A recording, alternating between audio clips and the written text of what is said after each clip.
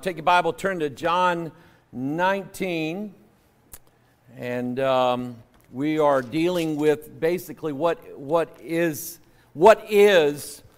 the gospel of Jesus Christ. I mean, this is it. This is the Word of God. This is the gospel.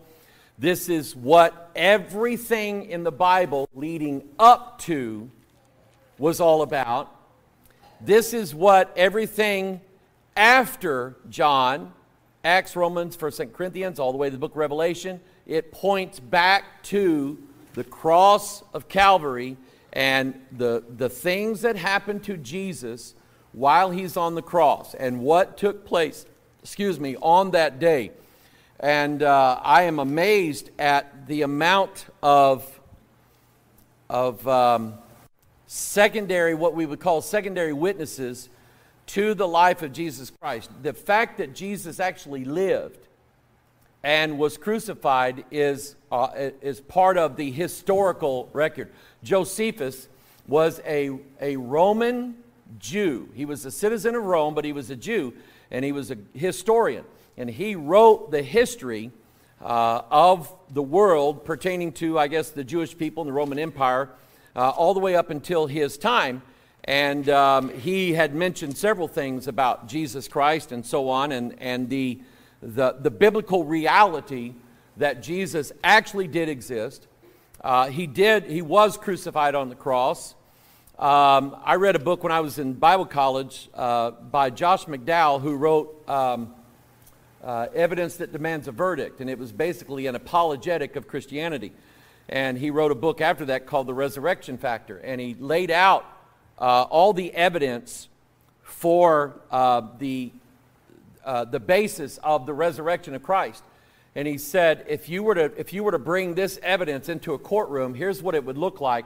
And if you were going to have a jury decide on whether or not the record was accurate or not, the jury would be forced to vote in favor of the resurrection of Christ. In other words, that Christ truly was dead. There's no doubt about that whatsoever. And that after he died, he rose again. And the Bible says that he was seen of above 500 witnesses. So imagine a lawyer who has a case that's so well put together that he has the ability to bring in 500 witnesses, individual witnesses, who actually saw Jesus Christ alive after he was crucified on the cross. And mind you, as part of his trial, he's going to bring in the official Roman records of the day. The fact that Pontius Pilate went ahead and authorized his crucifixion. The fact that he was crucified, I'm sure, was written down in some record somewhere there under Pontius Pilate. The fact that the Bible states that Pilate made sure that nobody interfered with the grave that Jesus was in. So he had Roman soldiers stand guard, and he put his seal upon that tomb so that if that seal ever got broken, then Pilate knows somebody messed with this thing. The fact that the Roman soldiers who went to sleep, I guess they passed out or whatever, when the angel rolled the stone back and Jesus came out, those Roman soldiers were under penalty of death if they admitted what they admitted. They admitted to Pontius Pilate, hey, we were like knocked out. We don't know what happened. And so the story was told to them, listen, you guys, we will kill you if you say that he actually resurrected. You're going to say that his people came and did all that themselves, and they stole the body away. And they were under penalty of death, but they told the truth. And so there's so many historical things valid there for the crucifixion of Christ, the fact that he died, he was dead 3 days, he rose again on the third day, and he was seen for the next, it's 50 days from Passover. So he was seen 50 days up until he didn't go to heaven on Pentecost, did he? No, it was before that. 40 days, I'll say. But anyway, So the fact that Christ was alive after his death is a historical fact. And so you'd be you have to really be a diehard atheist to rewrite that history. Is what you can't have that story messing with your version of history. So that's why they rewrite it. That's why they say that it never happened and it was all made up by his disciples and so on and so on. The conversation that the Sanhedrin had in the days after Christ arose and went to heaven, there with Peter and John, and the conversation that they had, they said, hey, you remember this guy, and he was supposed to be some Messiah dude, and he had his followers, and then, he was killed, and all of his followers, they split the scene. I'm sure they didn't speak quite like that, but anyway, they're saying, if we just leave these guys alone, this thing will go away. But if it doesn't, and this really is of God, then we don't want to be guilty of standing against God. We don't want that. And so that was about the smartest guy on the whole committee, if you ask me. But anyway, all right, let's start reading again. John chapter 19, verse 1, which is what we covered last Wednesday night, but let's work our way down. Then Pilate therefore took Jesus and scourged him. The soldiers plaited a crown of thorns. We looked at the symbolism of thorns in the Bible. Put it on his head. They represent sin. They represent devils, the kingdom of Satan. It's the sting of death and so on. And put it on his head. And they put on him a purple robe and said, Hail, King of the Jews. And they smote him with their hands. Pilate therefore went forth again and saith unto them, Behold, I bring him forth to you, that you may know that I find no fault in him. So basically, he's innocent. Then came Jesus forth, wearing the crown of thorns and the purple robe. And Pilate saith unto him, Behold the man. When the chief priests therefore and officers saw him, they cried out, saying, Crucify him, crucify him. Pilate saith unto them, Take ye him and crucify him, for I find no fault in him. Talk about a political move. That was a political move, pure and simple. Pilate did not want to be seen by Caesar as being out of control or having Palestine out of control. He had his governorship over Palestine. Pontius Pilate did. He doesn't want a report going back to Caesar saying that he lost control of the Jewish people and there was an uprising there while he's governor, because he knows he'll lose his lofty position, his nice, comfortable job. He'll lose all of that. So it is expedient for Pilate to crucify Christ. Could God have stopped Pontius Pilate? Absolutely. This is something that, who remembers the Reverend Sun Myung Moon? Who remembers hearing about him? Am I the only one? It was the Unification Church. It was out of Korea, South Korea. And there was a guy out there, him and his wife. He built this big, large cult out there. And we called them the Moonies, because back then, people, these groups like that used to proselytize at airports. Now, I guess they don't let them anymore or what. But they used to proselytize people at the airports. The Moonies were there, the Mormons were there, whatever. And the Reverend Moon taught his people that Christ failed when he came, that he was not supposed to be killed. So Christ failed, so God sent the Reverend Moon to take his place. See, that's the first thing you look for out of any suspected cult is, does the leader take the place of Jesus Christ? Somehow, some way, that guy's going to take the place of Christ. Lo and behold, the Catholic Church, they named the Pope the Vicar of Christ. In other words, he's Christ on this earth. And what he says goes. Even if the Bible contradicts him, which it does, hundreds of times, thousands of times. But he's Christ now on this earth. So what he says, that's law. So anyway, Pilate did this purely for political reasons.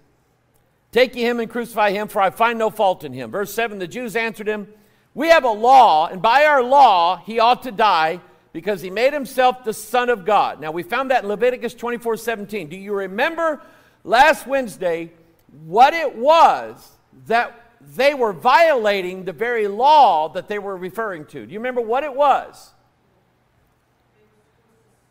They were supposed to stone Jesus for blasphemy. But that's not what they were doing.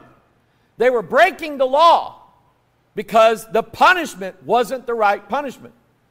So that tells you right there and indicates to you right there that Christ was destined from before the foundation of the world, that his death was not going to be by stoning.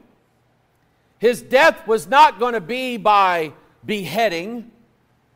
His death was going to be by crucifixion. Plain and simple. And so they have a law because he made himself the Son of God. Let's pray. Father, we ask your blessings on your word tonight. And Father, just give us food, Lord, for the next few days. And we thank you, God, for all that you do and all that you've done in our lives. And Father, we pray, Lord, for the people of Israel, for the nation of Israel. Father, we pray, dear God, for our nation, that we not waver in our blessing of the people of Israel. And Father, I don't care if it's a congresswoman, I don't care if it's a university president, I don't care if it's all the universities in the country put together that are wanting the absolute destruction, the total annihilation of the Jewish people. Lord, Father, we'll stand with Israel if we have to stand alone. So, Father, Lord, bless your people. Bring them to salvation, we pray in Jesus' name. Amen. Now, in verse 8, the Bible says, when Pilate therefore heard that saying, let's see here, did we end in verse 7? Yeah.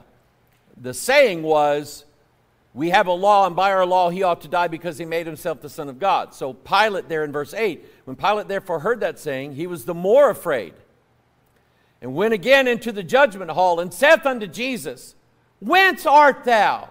Which essentially means, where do you come from? How did you get here? But Jesus gave him no answer. Remember, we read in Isaiah 53 last Wednesday night that according to the prophecy, he is led as a lamb before his shearers, but he's dumb. Meaning, he's not speaking. Jesus gave no answer in his defense. He knew that it must happen. His crucifixion, his death on the cross must take place. So he is not going to give an answer in his defense whatsoever. In fact, he says nothing. So verse 10, then saith Pilate unto him, speakest thou not unto me? Knowest thou not that I have power to crucify thee and have power to release thee? And pay attention to verse 11, especially anybody listening to me, hearing my voice,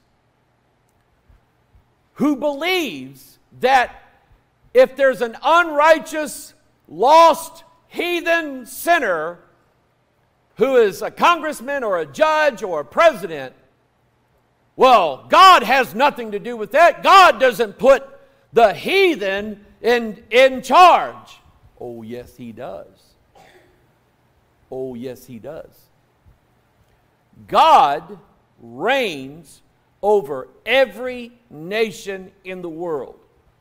God is the one who elects, selects, gives a throne to, takes a throne away from. God is the one who does this. And make no mistake about it.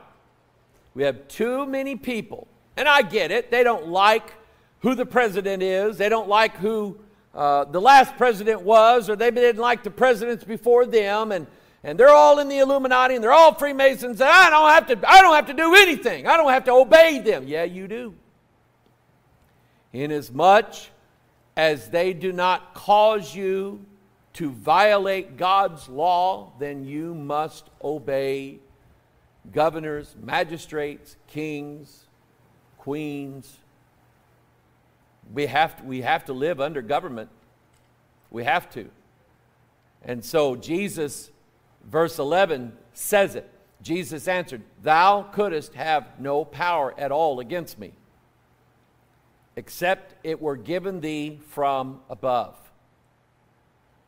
Jesus himself knew he was the King of Kings and Lord of Lords.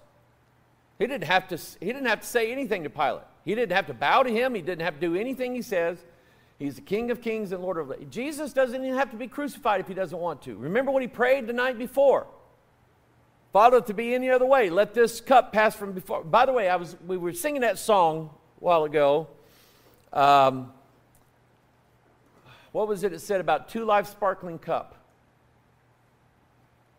Something about chasing after life's sparkling cup. And I was thinking about that. Trust only in his love, kneel at the cross. Life sparkling cup, there is a cup in the Bible. You can find it as you go all the way through Scriptures. There is a cup of blessing. There's a cup with curses in it. There's the cup of Christ and the cup of devils. Okay? And we know the cup of Christ is the gospel of our salvation.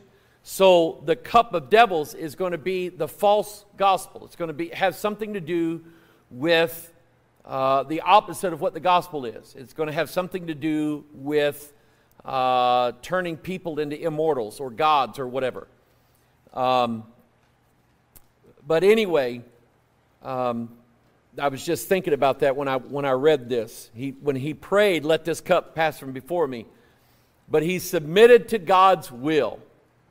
And so he's there before Pilate, and he says to Pilate, "Thou couldst have no power at all against me, except it were given thee from above." Christ is telling us that if they're in charge, God put them there. God put Pharaoh, the Pharaoh that brought the Israelites into bondage, God is the one who raised up that Pharaoh. The Bible is very clear on this one. The Pharaoh that survived 9 out of the 10 plagues, God put him in charge. The Pharaoh that finally released the children of Israel, God put that Pharaoh in charge. The Pharaoh that finally woke up and said, "Why did I let those Jews go?" The Bible specifically says that God hardened Pharaoh's heart, and that caused Pharaoh to get up, take his 600 chariots, and go chasing after the Jews. He was going to kill every one of them. He wasn't going to bring them back to slavery. He was going to kill them. And God is the one who manipulated the heart of Pharaoh to do exactly what was in God's plan. So, to me, it's a foolish idea to think that God only wants the righteous being kings and queens and governors and presidents and senators and leaders and things like that. God uses them all for his plan, his purpose, to fulfill prophecy. God uses all of it. So Jesus lets Pilate know, Pilate, the very reason why you're in charge here is because God put you in charge here. And if you think that you can kill me without God's permission, you're wrong. You have no power over me except God give it to you.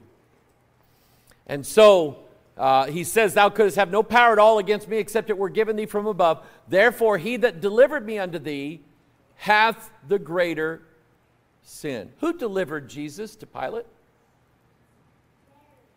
Huh? Who did he say? Mary. No. Well, she delivered Jesus in birth, but she didn't deliver him to Pilate. We got Judas. Okay, his was the greater sin. The Jews, the Jewish people, the Sanhedrin, theirs was a greater sin. Verse 12, and from thenceforth Pilate sought to release him, but the Jews cried out, saying, if thou let this man go, thou art not Caesar. See, they knew how to pull that Caesar string, didn't they? We're going to tell Caesar, if you don't do what we want, we're going to start an uprising. You don't want that on your record. We'll tell Caesar. He'll take you out, put somebody else in. So thou art not Caesar's friend. Whosoever maketh himself a king speaketh against Caesar. And so that's all Pilate needed to hear. He's a typical low-level politician, is what he is. All you need to do is speak their language, and they'll do what you want them to do. That's all you got to do is speak politics, and they'll do it. So in verse 13, when Pilate therefore heard that saying, he brought Jesus forth, sat down in the judgment seat in a place called in a place that is called the Pavement. It was like a court area. And it's where we get the word court from. When you go to court, it dates back to this time when literally most trials were held out in a courtyard outside so that everybody could hear what was going on. So they have this paved area here, and that's the place where his judgment seat is. Pilate's going to sit, and he's going to judge now over this particular trial in this court. So it's called the Pavement. But in the Hebrew, Gabbatha. And it was the preparation of the Passover. Why? Because Jesus is Passover. He is the lamb that is going to be slain. It is going to be his blood that is going to atone for the sins of mankind. And that when God sees his blood, he will literally pass over all of the sinners that are in that house who put themselves under, listen to this, under the protection of the blood. A former pastor of mine, first pastor I had in this church, I thought he was a good guy. I really did. I grew up with these rose-colored glasses of all these people that I knew. And about 20 years or so ago, he left here to go take a teaching job at a new Bible college that was being started up over in, I think it's South Carolina. And he was going to be a professor of Greek and teach the students Greek and so on, among other things. Well, he wrote a paper that basically followed John MacArthur's bloodless salvation. John MacArthur is the one who made this notorious, and this pastor, A.B. Brown, followed in his footsteps. He basically said that the blood of Christ is not really what's essential for salvation of man. It's the death of Christ that was important. And so what he said was, he used the phrase metonym, which means like a metaphor, only using a particular word or a phrase. He said anytime you have blood mentioned, especially in the New Testament, it's a metonym for death. It literally means death. And so basically, as you're reading the Bible, when you see the word blood, you're supposed to think in your mind, death. Now, what authority does he say that on? His own. His own authority. There's no verse in the Bible that tells you that. Not one passage that tells you that. When you read just the Bible, you get the exact opposite. You get the idea that it's the blood, the blood, the blood, the blood, the blood, the blood, the blood. That God, this is what Paul said, God, with his own blood, purchased the church. And so he denied that Christ's blood was divine. And he said his blood is no more divine than, and he said this, any of his other bodily fluids, like his spit or his sweat. And I'm just like, because I was going to have this guy preach like a 30th anniversary homecoming that we had here. And by the way, we had a good time because he wasn't here. I brought in Preacher Goff, the one I surrendered to the call of the ministry under. And boy, I mean, he preached it good. But I was thinking seriously about calling him in and letting him preach. And when I found out that he trampled on the blood, I said, he'll never, ever preach here. Never happened. And so just those of you who think John MacArthur is an okay guy, don't John MacArthur anything, okay? So anyway, it was preparation of the Passover, and about the 6th hour, and he saith unto the Jews, Behold your king. But they cried out, away with him, crucify him. Pilate saith unto them, Shall I crucify your king? The chief priest, now this, yeah, and you just want to see some guys' blood pressure go up. The chief priest answered, We have no king but Caesar. Those Jews hated Caesar. They hated Rome. They hated the fact that Rome had authority over them. We have no king but Caesar.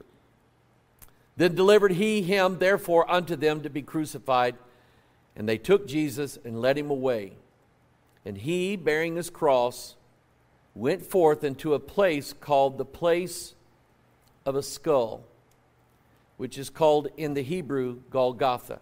Let me stop right here for a minute. I wish I'd paid more attention to this and thought about this.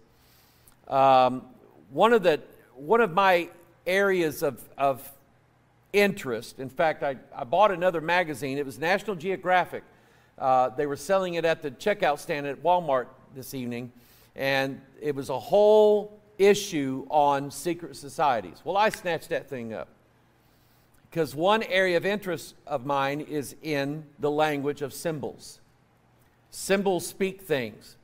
And any time someone deliberately uses a skull as a symbol to put it on a product, or just because it looks neat, or they've got it on their guitar where they're playing Stairway to Heaven on, or whatever, the skull is always going to be a representation of death, because the skull, if it has no tissue on it, has no skin on it, if it's just sitting there by itself, you know it's not alive.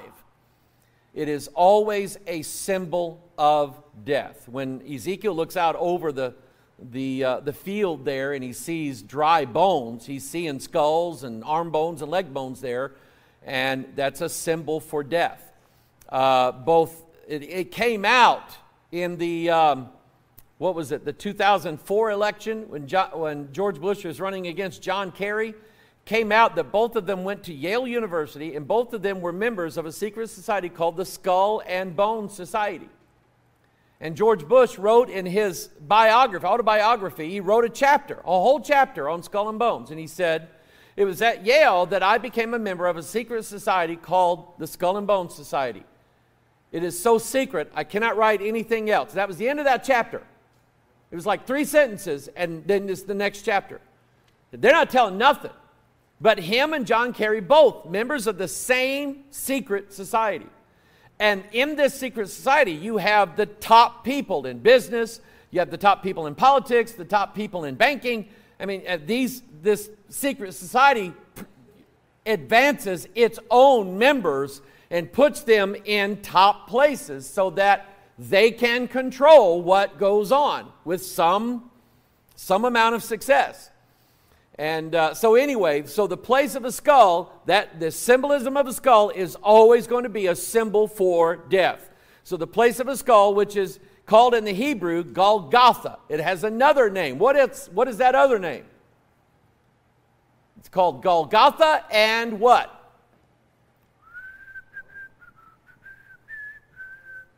Huh? Calvary. Yeah, you got it. Way to go. Calvary, where they crucified him and 2 other with him, on either side one, and Jesus in the midst. Where's my notes at for tonight? Yeah, I want to get to this. Look at verse 23. Then the soldiers, when they had crucified Jesus, took his garments made 4 parts, to every soldier a part, and also his coat. Now the coat was without seam, woven from the top throughout. In other words, this was kind of pricey. And you don't want to cut that up. I mean, that's a good coat. So they said, therefore, among themselves, let us not rend it, but cast lots for it, whose it shall be, that the scripture might be fulfilled. Underline that phrase in your Bible. I promise you, everybody here, everybody there listening to me, what happens in your life, good or bad, all of it in some way fulfills Scripture. See, the Bible's not just written solely about the life of one man, Jesus Christ. He's the focus of everything in Scripture, but He's not the only part. This Bible, when it's called the book of life, I believe that it's the book of your life. I find in this book everything that's ever happened to me right here. Right here. Good or bad, it's in here. The Bible talks about a book of blessing and the right to blessings and the cursings in it. Well, in the book, in my life, there's been the good and the bad, the blessings and the cursings. In my DNA, I've got blessings and cursings written in there. I've got things in my DNA that are keeping me alive right now. But I've got things probably in my DNA that one day it may rise up and kill me. You know how they say, this runs in their family, heart disease runs in their family, or cancer runs in their family, or whatever?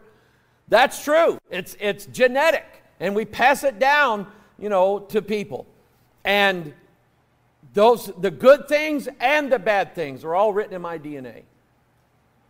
You learn to accept that, you'll get along a whole lot better in life, understanding that everything that happens with you, God ordained it, and it will fulfill Scripture. So, whenever you have a question, don't understand why this happened, don't understand why that happened, don't understand why bad things happened when, years ago, or bad things happened yesterday, or whatever. It's part of a plan. Part of God's lot process. He gives you how He wants your life to go, and your life is going to go that way, and He knows it.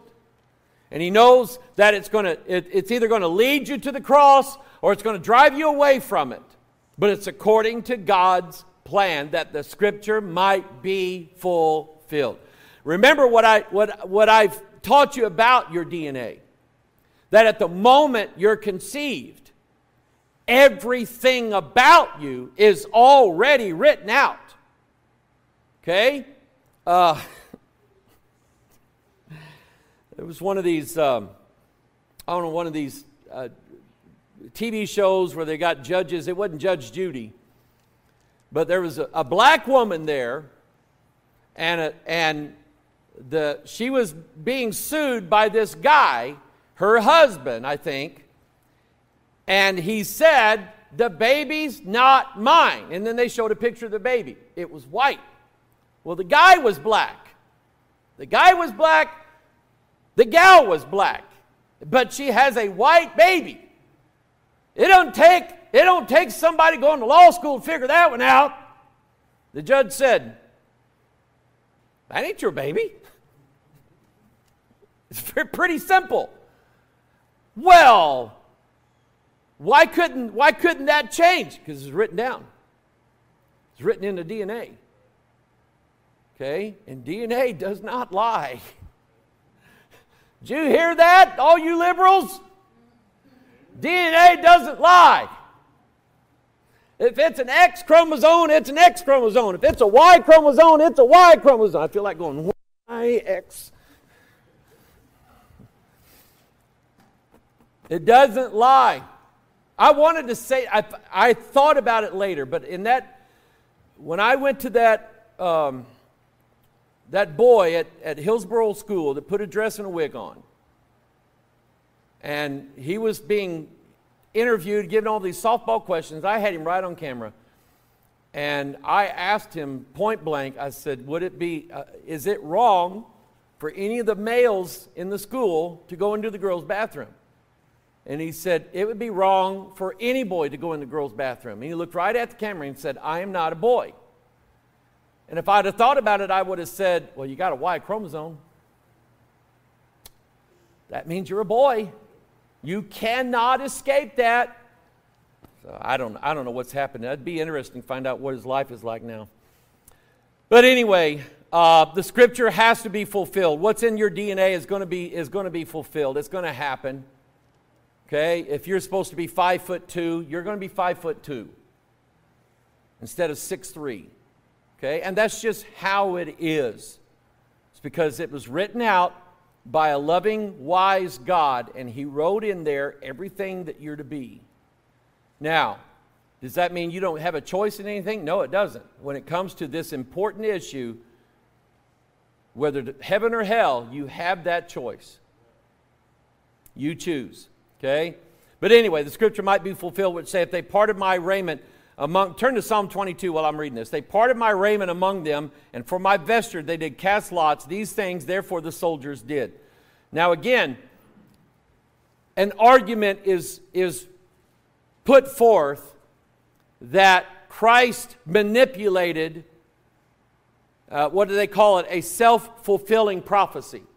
In other words, they accuse Christ of knowing what the Old Testament said about the Messiah and then doing things that make him look like he's the fulfillment of that. While he may have been able to know in Psalm 22, 1,000 years earlier, David writes this. While Jesus may have been able to remember the words that were spoken in Psalm 22, my God, why hast thou forsaken me? As he says, Eloi, Eloi, lama sabachthani. He doesn't have control over what the Roman soldiers do. He doesn't have control. Remember, we found out that according to the law, he's to be stoned. But it is purposed that he's going to be crucified. The Jewish people want him crucified. Pilate wants him crucified. The people want him crucified. And God wants him crucified. He's not going to be killed by stones. He's going to be crucified. So Jesus didn't have a choice on how his death was to take place, and he didn't have a choice over what the Roman soldiers were going to do at the foot of that cross. He doesn't have a choice. When we read Psalm 22, look at verse 5. They cried unto thee and were delivered, and they trusted in thee and were not confounded. But I am a worm and no man, a reproach of men, despised of the people. All they that see me laugh me to scorn. They shoot out the lip, they shake the head, saying, he trusted on the Lord that he would deliver him. Let him deliver him, seeing he delighted in him. Well, that is almost word for word what the people said as Christ is on the cross. Christ doesn't have any control over that either. In fact, the point of any leader establishing himself as the one and only is that he wants everybody to follow him. It doesn't make sense to purposely have people say, he's an idiot, he's crazy, he's not God's son. He doesn't have any control over that. And so here are the people at the foot of the cross saying, he trusted in the Lord, let him come down. Okay? But God didn't deliver them, so see, he's not God's son. And then in verse 16, dogs have compassed me, the assembly of the wicked have enclosed me. They pierced my hands and feet. He didn't have any control over that. He had no control whatsoever on how they crucified him, whether they tied him there or they used nails to fasten him there. He said, verse 17, I may tell all my bones. Not a bone of him was broken. That's not here, but it's a fulfillment of prophecy that none of his bones were broken. He didn't have any control of that either, because the soldiers were going around to break the legs. Everybody was tired of being there all day long, and they were going to break the bones, the leg bones of the guys on the cross to hurry up and facilitate. If you can't push up with your legs, then you have to collapse on your outstretched arms. That collapses your lungs, and you're going to die of cardiac arrest. Okay? And that's just how it's going to go. You're going to basically crush your heart with the fluid that's building up around it. And that's the death of crucifixion. It just literally destroys your lungs and your heart. Christ doesn't have any control over that. But they did not break his legs. Why? He died before the soldiers went to break his leg. When they got to him, they're going, well, he's already dead. So that fulfills Scripture. Then verse 18, they part my garments among them and cast lots upon my vesture. Again, written 1,000 years before Christ. But be not thou far from me, O Lord, my strength, haste thee to help me.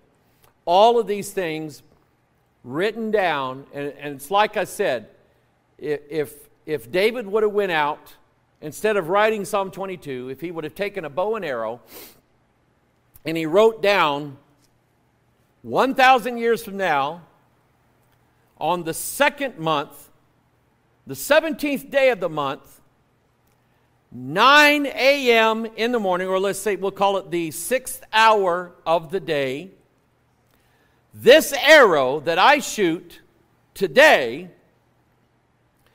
will kill a dove that is flying by the western side of Herod's temple.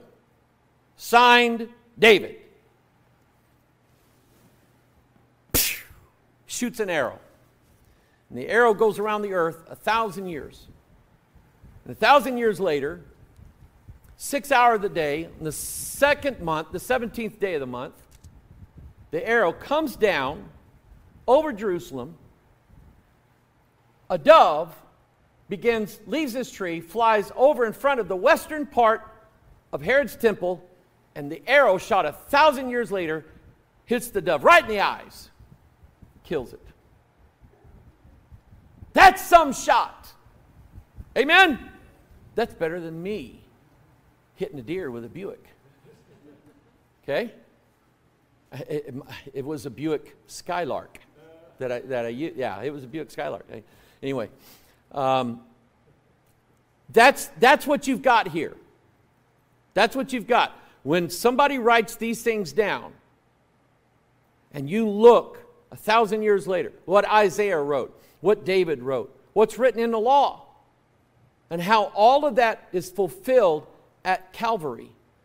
It's absolutely stunning how these things get fulfilled all these years later. And we can't even, I can't even tell you what I'm going to be doing with any accuracy this time tomorrow night. I can guess, but I can't tell you for sure. I can't even tell you what I'm going to be doing in 15 minutes from now. I cannot tell you that. Okay? But when God writes it, He's already seen it. God sees all of human history, past, present, future, all at once. Nothing is a mystery to Him. And John, I'm going to wait on this. If you look here at that verse 26, when Jesus therefore saw his mother and the disciple standing by. The disciple. He says it like this: the other disciple whom Jesus loved. That disciple whom Jesus loved. The disciple whom Jesus loved. Who is that? Okay? Shh. Don't tell Derek. I want Derek to find out on his own. Well, of course you can say that now. Anyway, we'll look at that next Wednesday night, all right? Boy, oh boy. Jesus of Nazareth, the King of the Jews. Not, he said he was the King of the Jews. He's accused of being the king of the Jews. Okay? It's not an accusation. It's a statement. Amen? It's the gospel. Amen. All right. Prayer requests. Pray for Roy. Blood pressure. It's blood pressure day for Roy.